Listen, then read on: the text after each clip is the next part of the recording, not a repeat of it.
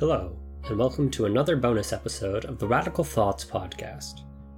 In this episode, I interview Djene Bajalan, a professor of Middle Eastern history at Missouri State University, an alumni of the Michael Brooks Show, and an editor for the upcoming diet soap media empire. We discuss the need for a realistic and concrete understanding of political events and the shortcomings of the popular conceptions of international relations on the contemporary left. Right now you're listening to 22 Ghosts 3 by 9 Inch Nails, but in a second you'll hear our discussion about international politics and understanding the role of the state.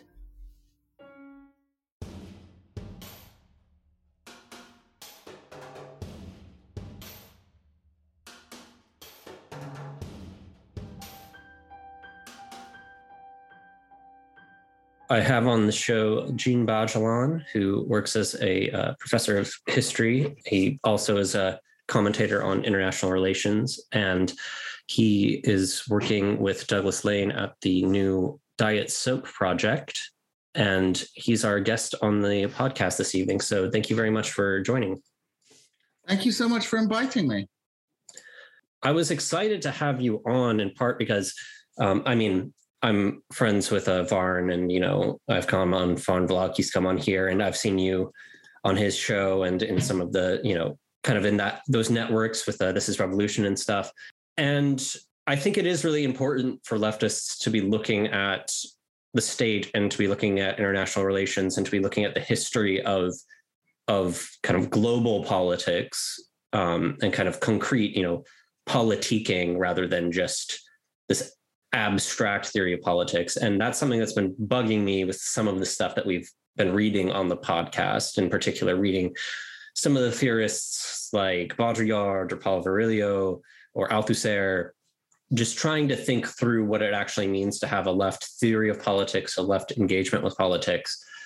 And I'm particularly annoyed by certain functionalist theories of politics, which I think gets you in a trap of whatever happens, it just ends up being that that's what the state wanted because the state has the power and the state determines how things happen because it's the state. So if something happens, it's because the state wanted it to happen.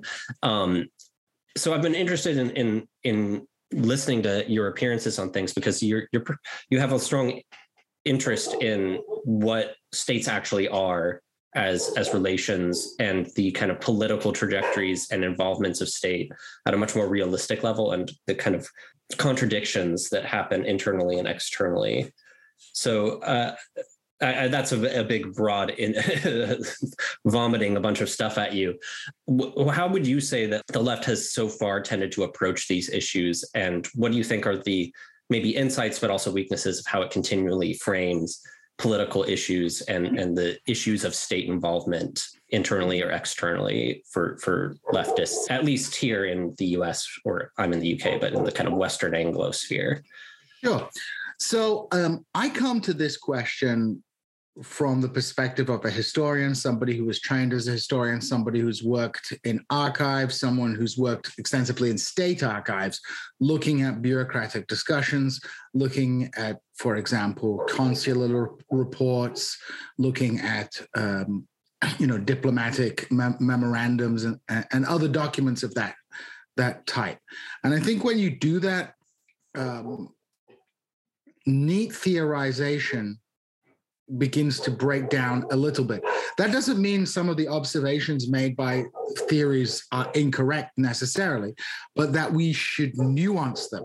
And I think there is a tendency amongst some elements of the left to see nuance as a bad word, to see it as something that is, you're trying to explain or you're trying to justify something by, injecting nuance into it. And there's a kind of desire to want to fit things into a very caricatured picture of how state power works, and especially in the United States, it's almost a moralistic approach to the question. In that, the dominant narrative in the United States is one of American, the essential moral goodness of Americans. And, you can transpose that argument, of course, onto the British left as well. Like our country is inherently good. If we do something bad, it's by accident. But the problem when people critique this is often they just turn into the inverse, where everything that happens is bad in a moral sense, right? There's some evil conspiracy behind it, and at times there's this notion that there's this omnipotent octopus sort of brain at the center of global capitalism in an almost conspiratorial way, right? Mm-hmm. So you end up with a critique which is not 100% wrong, but which does not necessarily provide the most accurate picture about, for example, how foreign policy is formulated, conducted, and executed. One that flattens factional differences that exist within the ruling class, and sometimes these factional differences can be quite substantial and can have material bases to them. Let me give you an example. There are certain factions on the left who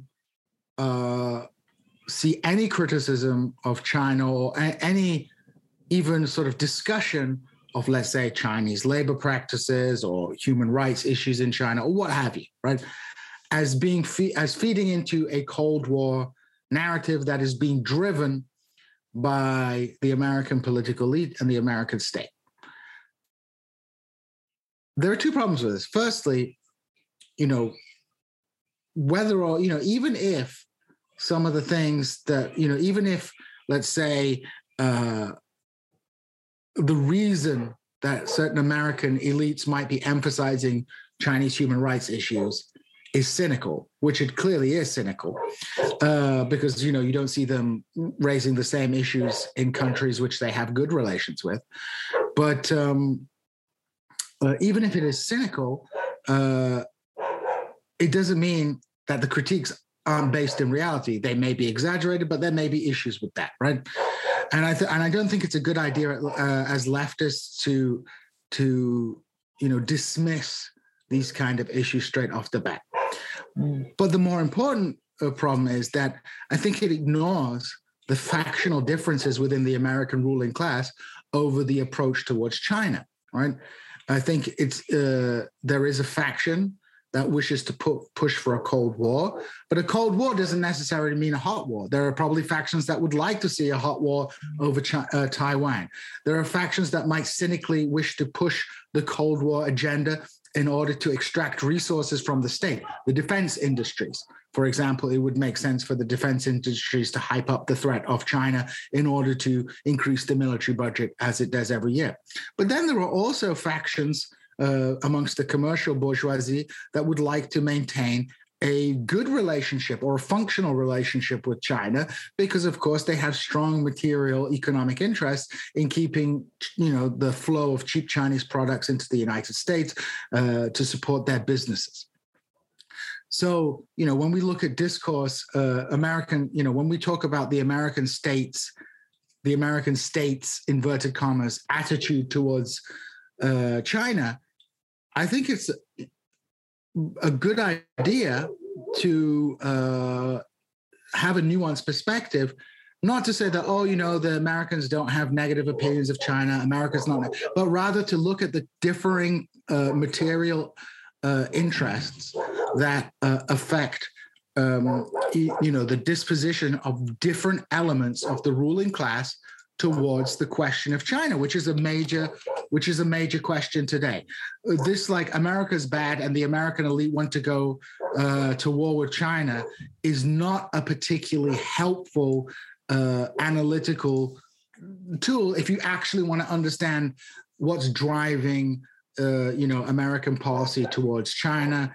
And I think we should realize there is nuance, there's factionalism, and there are different material interests that exist within the ruling class. And, perhaps those things can be taken advantage of by the left. I'm not a left strategist or theorist by any stretch of the imagination, but I do firmly believe that rather than having a sort of caricatured perspective of how, let's say, for example, the example I'm giving is China, for example, how American policy towards China is developed and what American state attitudes and ruling class attitudes are towards China, instead of having a caricatured perspective of that, having a nuanced and accurate perspective of that is better, because it provides us with better and more honest information from which we on the left can develop our own attitudes and policies. That last point is especially useful in terms of, I think, if you're on the left in a specific country, particularly if you're in a high income, whatever adjective you use to denote, a high income nation or a global north nation or something like that.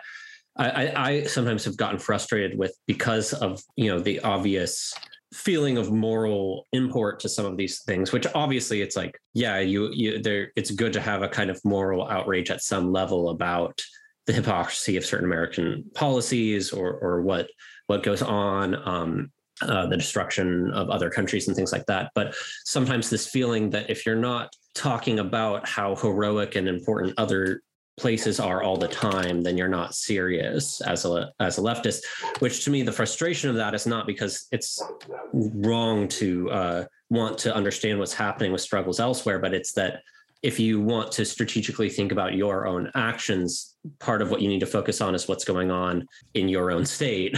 And to think about, if you're going to link up with any sort of strategic action, what you're going to be opposing is a much more concrete relation to your state's policies, your state's actions and incentives, how it's receiving money, how it's formulating its own strategies. And that, at the end of the day, it's good to understand what's happening elsewhere in relation to that, but it's also not enough to just say, we just need to champion some people over there doing things. And I think it can also lead to, with the example of something like China, I think it's kind of funny that sometimes there can be a double game of China is obviously opening itself up globally since, for a couple decades now. It's been opening itself up to trade. It's been kind of modernizing its infrastructure and its political relationships, which on the one hand, even, pro-China leftists will champion as, it's making these modernizing steps. It's becoming a modern nation. It's becoming a power. But on the other hand, they still tend to treat it as if it has a purely isolationist relationship to U.S. policy and to U.S. like trade and things. So it gets treated as like, oh no, it's totally walled off to the interests of the U.S. It's totally walled off to anything, happening there. But you'll see something about one of the people who I think wrote a critical piece about, labor movement actions in China, I think through Shuang Journal, maybe, not in the Shuang Collective, but, related to them. There was a big outrage when he was found out he had some sort of connection to the Henry Kissinger, Institute for Relationships between US and China. But it's like, if you look at that institute, there's a ton of Chinese academics and politicians and stuff who are related through that institute because it's a connecting source. And that's not to say that it doesn't have potentially sketchy interests as an institute and incentives, but it's also, most people who have an interest in studying China from the US are probably going to be connected to some sort of university or political organ that funds doing research in China. So it's a little bit hard to expect there to be no connection at all if you're someone who is from the US and wants to study the Chinese language and the Chinese economy and Chinese labor actions and Chinese policies. You're probably going to have some sort of connection to that and understanding how you're going to sift through when those connections are maybe highly motivated by business interests, by state interests, what those interests will be is a lot more complex than just thinking that, oh, this person got some money from the US, they're obviously a plant to ruin everything, or this other person only talks about things that they pick up through Chinese news sources and then just repeats them. And that means they're, heroic. It's a lot more complex. And I think with this issue in specific, I was really impressed hearing Kaiser Kuo on Varnvlog, like, and some of the sources and kind of breakdowns of how you can understand these kind of media outlets that are trying to talk back and forth between these two nations. Like it's kind of a fascinating relationship in and of itself, like how that gets determined and, you know, what it means to have media in two nations that have a particularly difficult linguistic barrier in terms of what goes on there. But yeah, I think that kind of like treating these kind of political issues as islands elsewhere, where it's all going to get resolved over there, and then it's going to flow in over here, rather than seeing it as co-constituent in terms of your own involvement, and which requires strategizing on the ground where you're at to some extent, is a difficult issue for any. I think in general, that's a difficulty of politics. It's a difficult thing to think of at that broad level, but the US left at least seems pretty unused to that kind of thinking, is my experience. Yeah, I would certainly agree with that. I think you can't isolate these issues from one another. I understand, for example, the impetus among some members of the US left to have an aversion to talking and critiquing things that happen in other countries. I can understand that. You know, it's a completely logical response to the enormous weight of propaganda that is pushed forward. And I understand also the suspicion of sources. You know, as a historian, one of the things you have to do is assess the validity of sources, how accurate they are, read between the lines. But an important thing to understand is when constructing historical narratives, sometimes the issue is not whether or not somebody is lying or not lying. It's what is emphasized and what is not emphasized. So you might have, let's say, for example, conservative institutions. You might have conservative institutions who perhaps back research on China, which presents, let's say, negative images of China. That research might actually be quite accurate, right? But of course, it's only presenting part of a story, because they're not supporting the research that shows, for example, in other areas, in other fields, that, you know, Chinese people might be quite happy with some of the rural development projects that have been done, or Chinese people are quite supportive of the government because of the material benefits that the Chinese government has brought. So, of course, when constructing a narrative, you know, the question is often not outright lying versus, you know, truth, but what gets selected into the process of being researched, being forwarded, being presented, being shown in the newspaper. So, you know, if you want to consider, if you were in any country, you could pick up all the negative events in a country and present a picture of that country as some totalitarian hellhole. You could do that with almost any country in the entire world through just the selection of what news stories you choose to forward and which news stories you choose to downplay, or how you choose to frame particular stories. So we have to be savvy consumers of that news. Now, I'm not an expert on China, but, you know, like it's important, I think, to have a kind of a smart perspective and try and understand where different perspectives are coming from, if the information is accurate. And secondly, and this is a discussion I had, for example, with one of my hardcore Trotskyist friends, right? and my hardcore Trotskyist friend is not like these weak Western Trotskyists who are just basically just social democrats with Trotsky posters.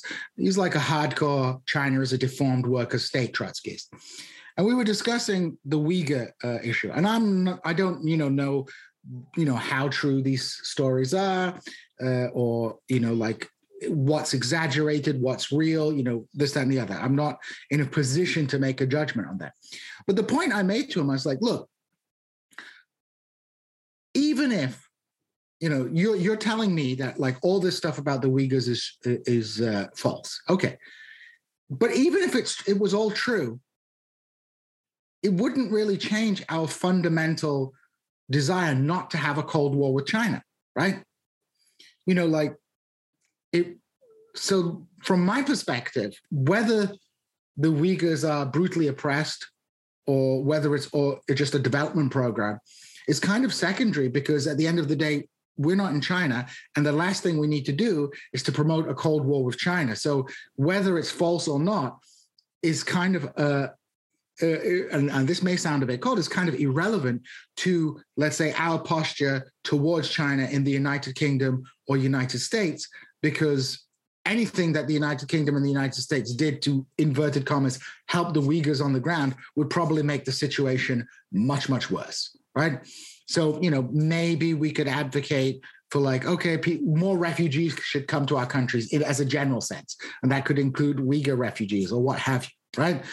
But like beyond that, whether or not, there's a brutal repression going on in Xinjiang is kind of wouldn't change one's attitude towards whether or not we would support a Cold War with China.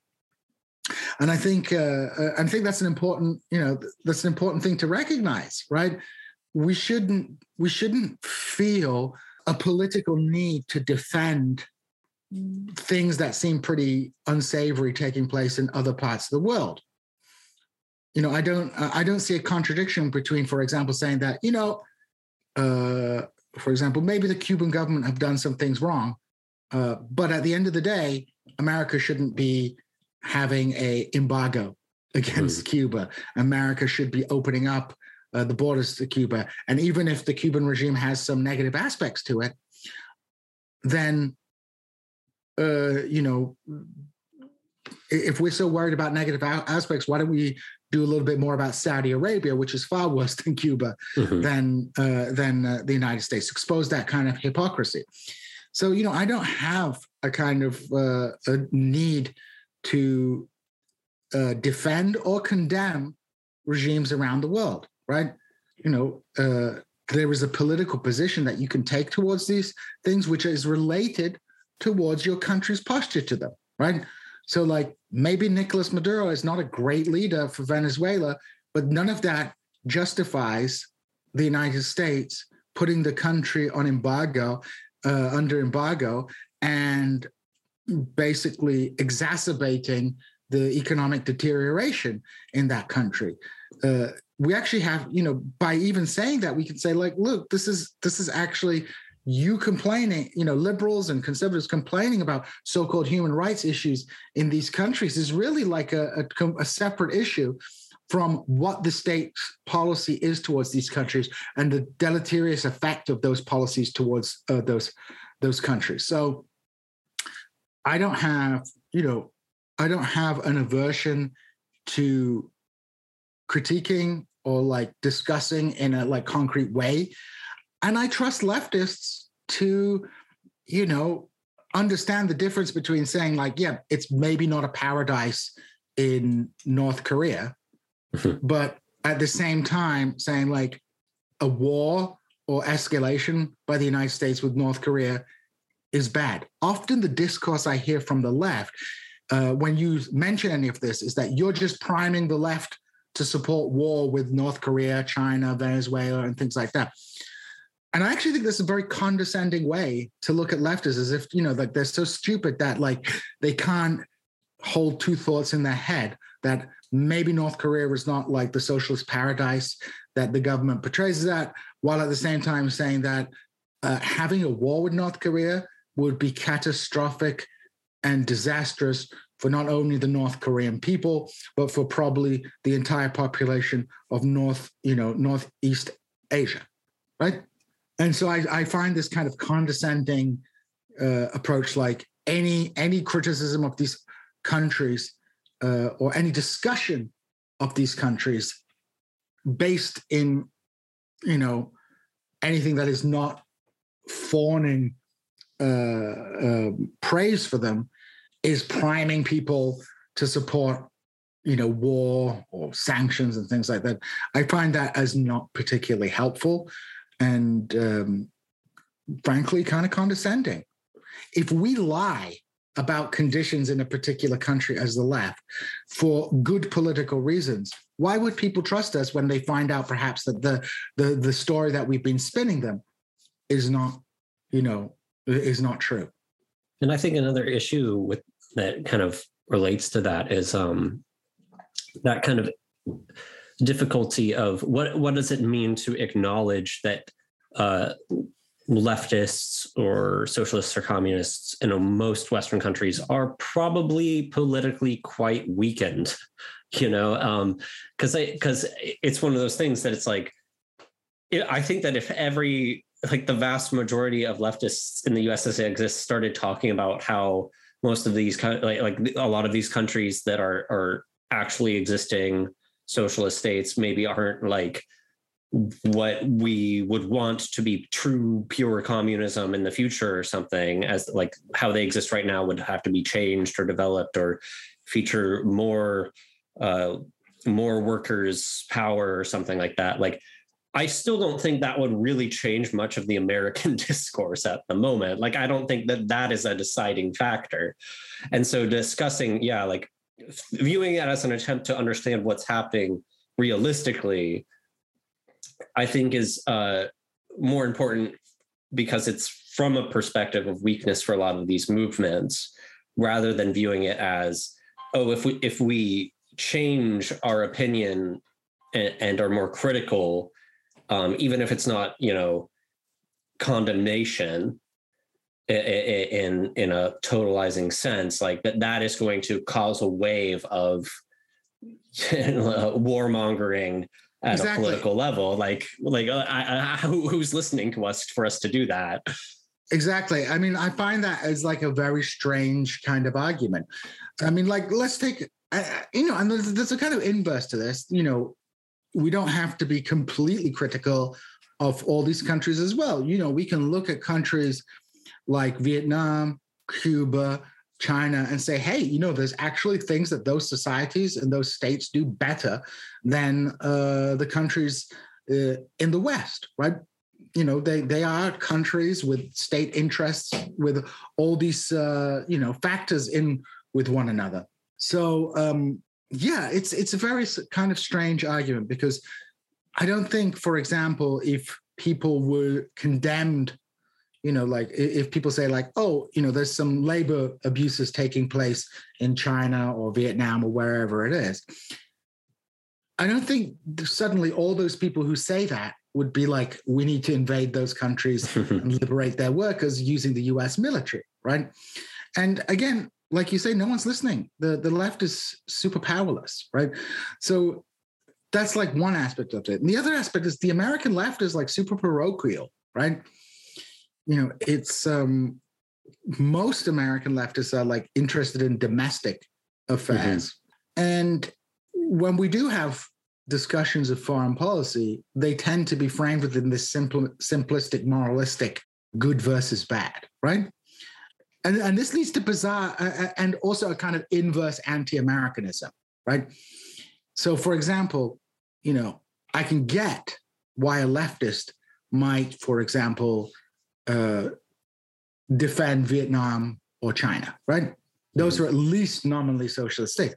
But you have people on the political left defending Putin, defending Assad, defending the Islamic Republic of Iran, which are not even nominally leftist regimes. They're right-wing regimes. They just happen to be counter-hegemonic, right? Mm-hmm. That would be the equivalent of, it's not an exact equivalent, but like being in the United States and in the 1930s and defending, let's say, Japan, because Japan is counter-hegemonic to the United States, but ignoring the kind of the imperial policies of Japan as well. These are two capitalist powers. One is weaker, one is stronger. One is, hegemonic, one is counter-hegemonic, but neither of them are like revolutionary powers, right? Yeah. Russia is not a revolutionary power. Iran is not a revolutionary power. Assad's regime is not a revolutionary power. They are right-wing regimes that have fallen out with the kind of American-dominated world order. And again, as people on the American left, we should not be supporting escalation with these countries, right? We should be supporting diplomatic engagement, opening up relations, normalization, and those kind of things. But we shouldn't be deluding ourselves about what the character of these regimes are. I see people on, people particularly with regards to Iran and Syria, people on the political left in the West basically buying into state propaganda and having, platforming, spokesmen for these regimes and softballing them. I don't have a problem with platforming anybody, to be honest, but softballing these kind of people, it's kind of ridiculous. And then if you critique this, you're suddenly a CIA tool, a tool of the, imperialism, blah, blah, blah. And the irony is, like you go to a place like Iran, the leftists in Iran hate the regime, right? Mm-hmm. But, because that doesn't fit into the narrative of America bad. And if you oppose America, ipso, de facto, you're a good guy. Those people get like pushed out of the conversation, or at best, or at worst, condemned as being, American stooges and tools, as if they have no agency. Yeah, I think that also points to a difficulty in terms of the left has never had a fair. The left has always struggled with a sense of like, how do you build some kind of unity around the capacity to have disagreement and critical debate about certain things. Because I think it's always a struggle of like, on the one hand, I feel like there's the kind of behavior that you're describing is usually accompanied with this long bemoaning about how there's no left unity. The left can't be unified. It can't have serious conversations, but also all these actors are bad faith CIA, like there's an easy out for any disagreement about like why it might happen. But on the other hand, you also can have this highly, these little sectarian groups that have this, oh, well, we've got this highly theoretical thing that lets us understand that everything is just this bad capitalist system. And we don't have to talk about, the reality of what political action looks like beyond this kind of abstract critique, which I mean, I'm myself, I'm more towards the quote unquote left com kind of position in a lot of ways, but honest. Yeah. The left of center com, but not full left com is the term that I sometimes use. But yeah, at the same time, it's like you want to be able to actually engage with kind of the realities and conflicts on the ground and be able to actually talk with someone and not instantly come off as an absolute insane crank. Right. And that it's one of those things that's like, if you're going to talk all the time about the importance of, the contradiction for the dialectic or whatever, like looking at the contradiction means looking at the divisions and actual forces of interested factions in a way that's not just that it's all bad, that it's all obviously like incapable of being discussed. Well, Americans, and to a lesser extent, Brits, are so driven by this. There's such an ingrained ideology that, there's a good guy and bad guy version of history. And in the end, the good guys, will win and things like that. And I think that moralism does sometimes like push people not to examine those contradictions that exist within capitalism and within imperial policy, within foreign policy, which, you might say that that's a secondary order issue because imperialism is still imperialism, right? America is still an imperial country, which, yes, like the meta critique that America is an imperialist country and that, America is trying to control markets and resources around the world is kind of true. But I think we need to like have an accurate picture of how that is done rather than like a caricatured picture, like that there's some guy in Washington pulling all the levers and like organizing coups everywhere and things like that. On one hand, that could, that takes away the agency of plenty of local reactionaries who are perfectly capable of eliminating their own leftists for their own concrete material interests. Like, for example, with the Bolivian coup, I don't know what we will see in 10, 15 years when we see CIA papers come out. But, it's perfectly plausible that the Bolivian ruling class executed that coup, the capitalist class executed that coup without, the CIA pulling all the strings behind them, because they have their own concrete material interests in doing that. That America might be kind of happy that coup takes place. That's a secondary issue. But when we talk about agency, we need to be a little bit more nuanced about how these, how these things come to be on the ground. Like a good example is the Iraq War. Like Iraq was a war for oil, which kind of it is, right? But it's like not a war for oil in the way that people think that it was a war for oil, because the American companies didn't end up getting all the oil contracts in Iraq. It was given out to Russians, Italians, Europeans, and so on and so forth. So yeah, like they probably wouldn't have invaded Iraq if there'd been no oil. Nobody cares about, like a country without natural resources.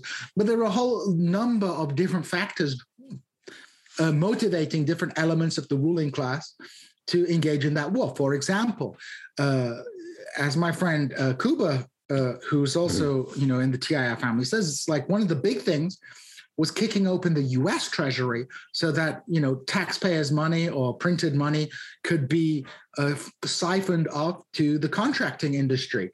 And they could make a lot of money from logistics, services to the US military.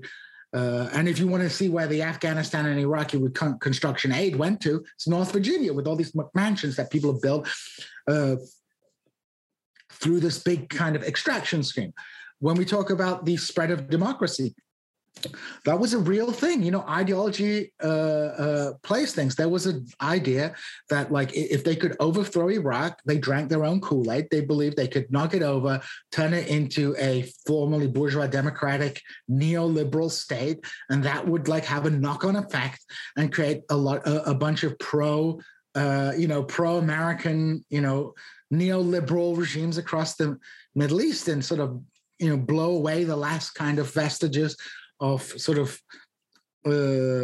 state socialism or, state capitalism that existed in places like Syria or Egypt and places like that, which were already undergoing a neoliberal transformation through this process of infitah, opening, which was a big policy that even Saddam Hussein in the late 1980s was engaging in. So, there's a lot, so that the Iraq war was for oil is true. That is only like a kind of partial picture, and we need to understand what is driving this. It strikes me as equally important to opening up Iraqi resources is the fact that the war provides this context for a huge transfer of wealth to the military-industrial complex as well from the American people. In a way, the Iraq war and the Afghanistan war, the Iraqis and the Afghans were merely collateral damage in a project designed to loot the United States. So, these are the kind of complexities that, I hope we can bring up when we talk about imperial policy. What that means for left strategy and things like that, I don't know, but I think you pointed to something. It's like we need to move away from this like hypersectarianism that, is brought up over all kinds of things. Like if you are a little bit critical of any non-American regime, suddenly you're condemned as a CIA activist or like a plant and things like that. We have to be a little bit more humane to one another. For example, there was an article recently I read in which the author proclaimed anarchists in the 1960s to actually be a CIA front because they found like one magazine had been like funded by CIA. That was such a dishonest framing because look, the entire left wing of the United States, from the Maoists to the Stalinists to the Trotskyists, they were all infiltrated by the FBI and CIA. And they were all, one of the reasons the Panthers collapsed was because there was so much infiltration, right? So nobody was like free of infiltration. So like condemning an ideology as being a CIA operation is not very helpful. Let's have like a discussion within the family. If people are discovered to be plants or are acting in bad faith, that's one thing. But this hypersectarianism is super not helpful, especially at a time when the American left is so weak, right? You divide your forces more and more. over issues that ultimately comes down to are pretty peripheral.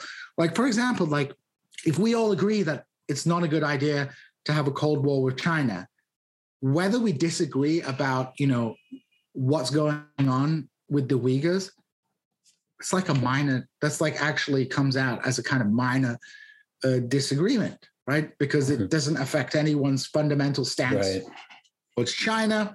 And it doesn't really have any influence on American domestic policy, which of course is where the American left needs to deploy the majority of its organizational and emotional strength. One of the foregrounded things you should be focusing on with any discussion that is somewhat theoretical in a sense, theoretical in the sense that it's about a broader system of causes and effects and policies and things that you're not per se involved in at a direct level. Like the question is kind of like, does it tell you something about what you should be doing? Even if that could be something about building rhetorical propaganda in the non-normative sense, in the technical sense, building, building the capacity to, if someone throws a political issue in your face, you can talk about it seriously and show that you know what you're talking about and why your political stance should be taken seriously. That's all like very good, even if that doesn't necessarily mean you are going to be involved in the national liberation struggle in X country, or that you are the deciding factor in supporting, whether it's the Uyghur issue or, whatever international issue. Like the kind of question is, what can you do with the information that you end up developing in a position that you end up taking on something? Exactly. And I've been kind of thinking about that, honestly, with right now, the UK schools are all going on strike for a little while. LSE, where I'm at, is I think this is the first strike that they've actually joined with the academic staff. And I know that a lot of the planned kind of teach-ins and events are things about kind of like the Palestinian struggles and stuff. And that's always kind of a difficult issue is because I'm on the one hand, I'm out here trying to be like the full, like get everyone to be revolutionary about it and to like take it seriously and think big about it. But on the other hand, you have to think about what does the school actually do? And that difficult issue of, on the one hand, the school is clearly making a ton of money in revenue through underpaying staff and overcharging, especially international students like me. I went to the LSE. I did my master's degree at the LSE. And I remember in my program, there were like 2 British citizens. Yeah. Everyone else was a foreign student because, of course, they're paying like triple. And it's probably worse. It's probably worse now because I was there in 2004, 2005. It's probably a lot worse now. The tuition is definitely, it's something like 20,000 for me. Exactly. And a lot of the people are, a lot of South Asian, a lot of East Asian, a lot of American and Canadian students. But the issue is always kind of that, on the one hand, the school obviously has this huge amount of money, and it's also so tied, it's the London School of Economics and Political and Political Theory. So it's very much tied to, consulting firms, banks. It gets a lot of, research money for economic, interests. It puts funding into, and it has assets that go into issues with Palestine and Israel. It goes into arms manufacturing. It invests in oil. So it has all these issues. But at the same time, there's also that aspect of like the neoliberal project and the constraints of economic productivity that go into the structuring of education is not just an ideological issue to gain a bunch of money. It's a mixture of they're using certain things to shore up financial stuff, but there's real pressures also put on schools that frame like why they do that and how they get concrete like funding for certain things. So there's always that kind of like give and take about, in some senses, when they do make these shitty decisions, it can be due to a real constraint that's put on them. But it's also, there's all this other stuff that's going on that's maybe not the most obvious issues going on about why they're underpaying staff or cutting down on pensions or something. The thing I've always been pushing for right now is I think that the main organizing principle should be really like transparency, because that's the thing is that we don't really know why they make all these decisions. So you can't respond very effectively to a lot of it without seeing what the books are and what the conversations are about why certain things get done and not other things. Mm-hmm. That's the issue that you can then try to make further organizing and further accountability keep happening, is if you have more transparency to like know what the actions taken are, and how they're related to both internationally broader issues that the school is complicit in through its funding, and also the on the ground issues that it's taking in terms of the students and the staff and the actions taken. And also even things like, you know, how schools often fund these big fancy buildings that then are only serving the purpose of bringing in speakers and causing non-students to pay high fees to come see this event with this, like the speaker, or like there's that kind of issue too, that like it's this kind of, you know, gentrifying. It's tied into it's branding. It's branding. Mm-hmm. It's the neoliberal university is ultimately a big branding exercise.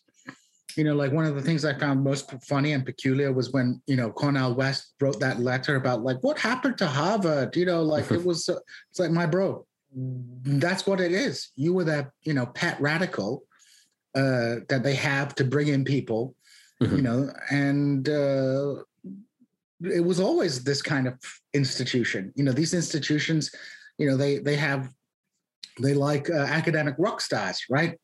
And that's not ideological. They can have a radical leftist so long as that person gets on the TV and brings in students that pay fees, right? Yeah. So, you know, that's one of the things, you know, as I live out here in Missouri in provincial obscurity at a regional university, you know, at least I'm not a academic rock star who's being, you know, who's serving to ensnare international students into paying high fees at an expensive university. But, you know, so that's, you know, I mean, there's a lot of problems. We could probably talk for another hour. About academia. I was going to say, like, I think I'm curious, is the debate about, you know, Palestinian liberation at the school going to have real concrete issues about what it means to be at an institution potentially involved in certain, you know, policy consultancy things, funding things that's related, or is it largely going to be, we want to show that all the staff and all the students can come up and talk about all the right bullet points about how bad this is? Right. I mean, I see this all as like, and this is not a critique. This is not a critique of, you know, people, you know, advocating for Palestine. I know there was a big hoo-ha about the Israeli foreign minister coming in and people protesting outside. But, you know, I think to a certain extent, the political impotency of the left and more generally like the more precarious position of sort of the professional managerial classes in the sense of, you know, accredited university people working in, you know, business and things like that. I'm not using it in the Marxian sense, but, you know, it's a kind of cultural move. I think we're all kind of like precarious and powerless. So we end up in this like endless virtue signaling battle with each other. And, you know, the right is always accusing the left of virtue signaling, but they are also virtue signaling. Like the entire woke versus anti-woke, pro-Palestine versus anti-Palestine, at least in the West, it just becomes this kind of circular who has more virtue.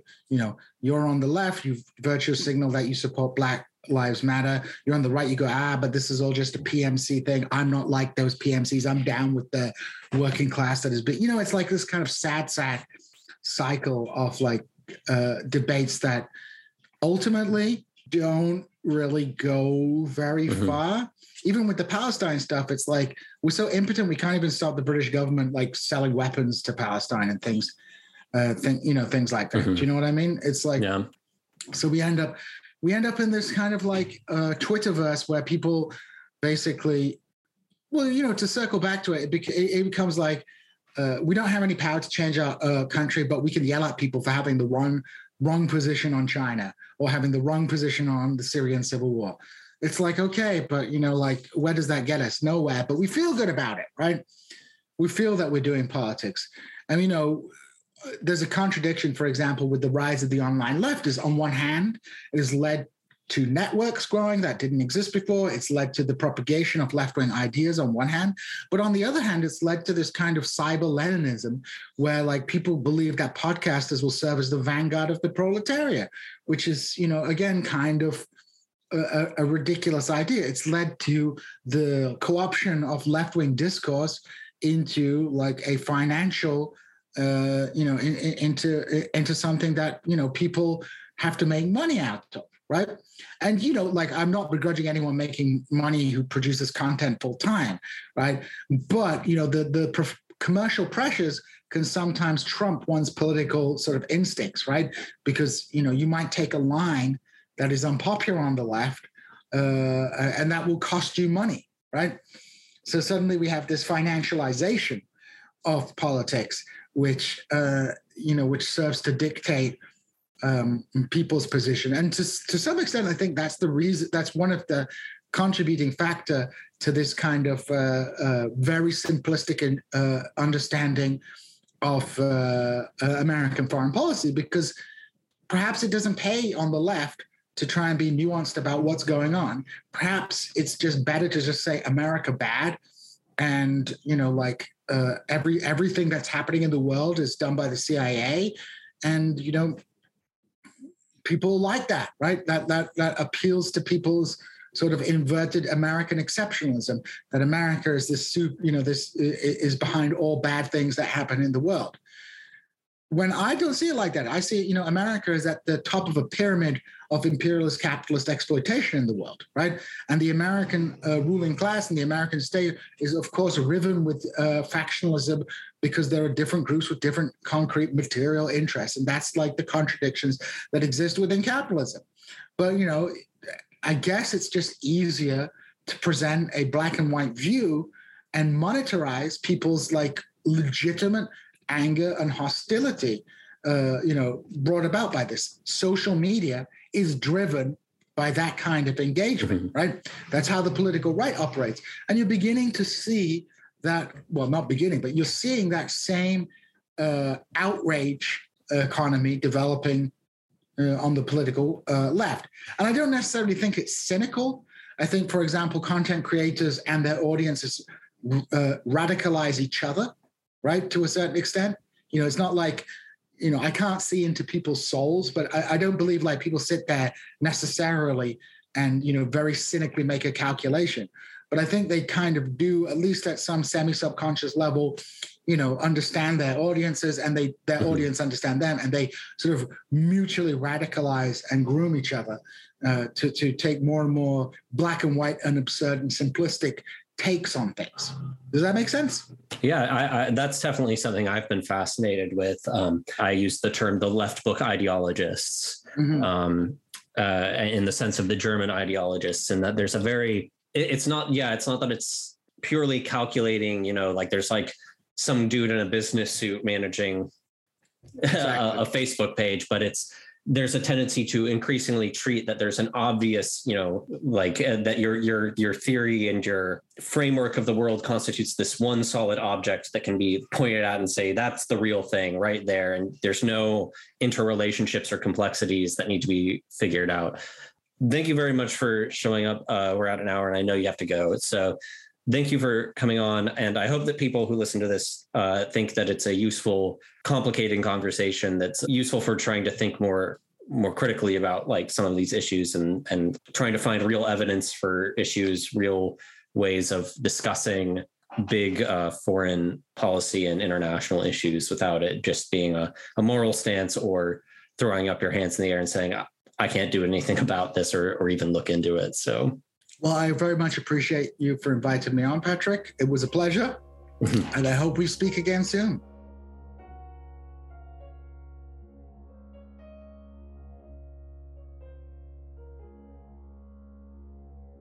Thank you for listening to this bonus episode of the Radical Thoughts podcast.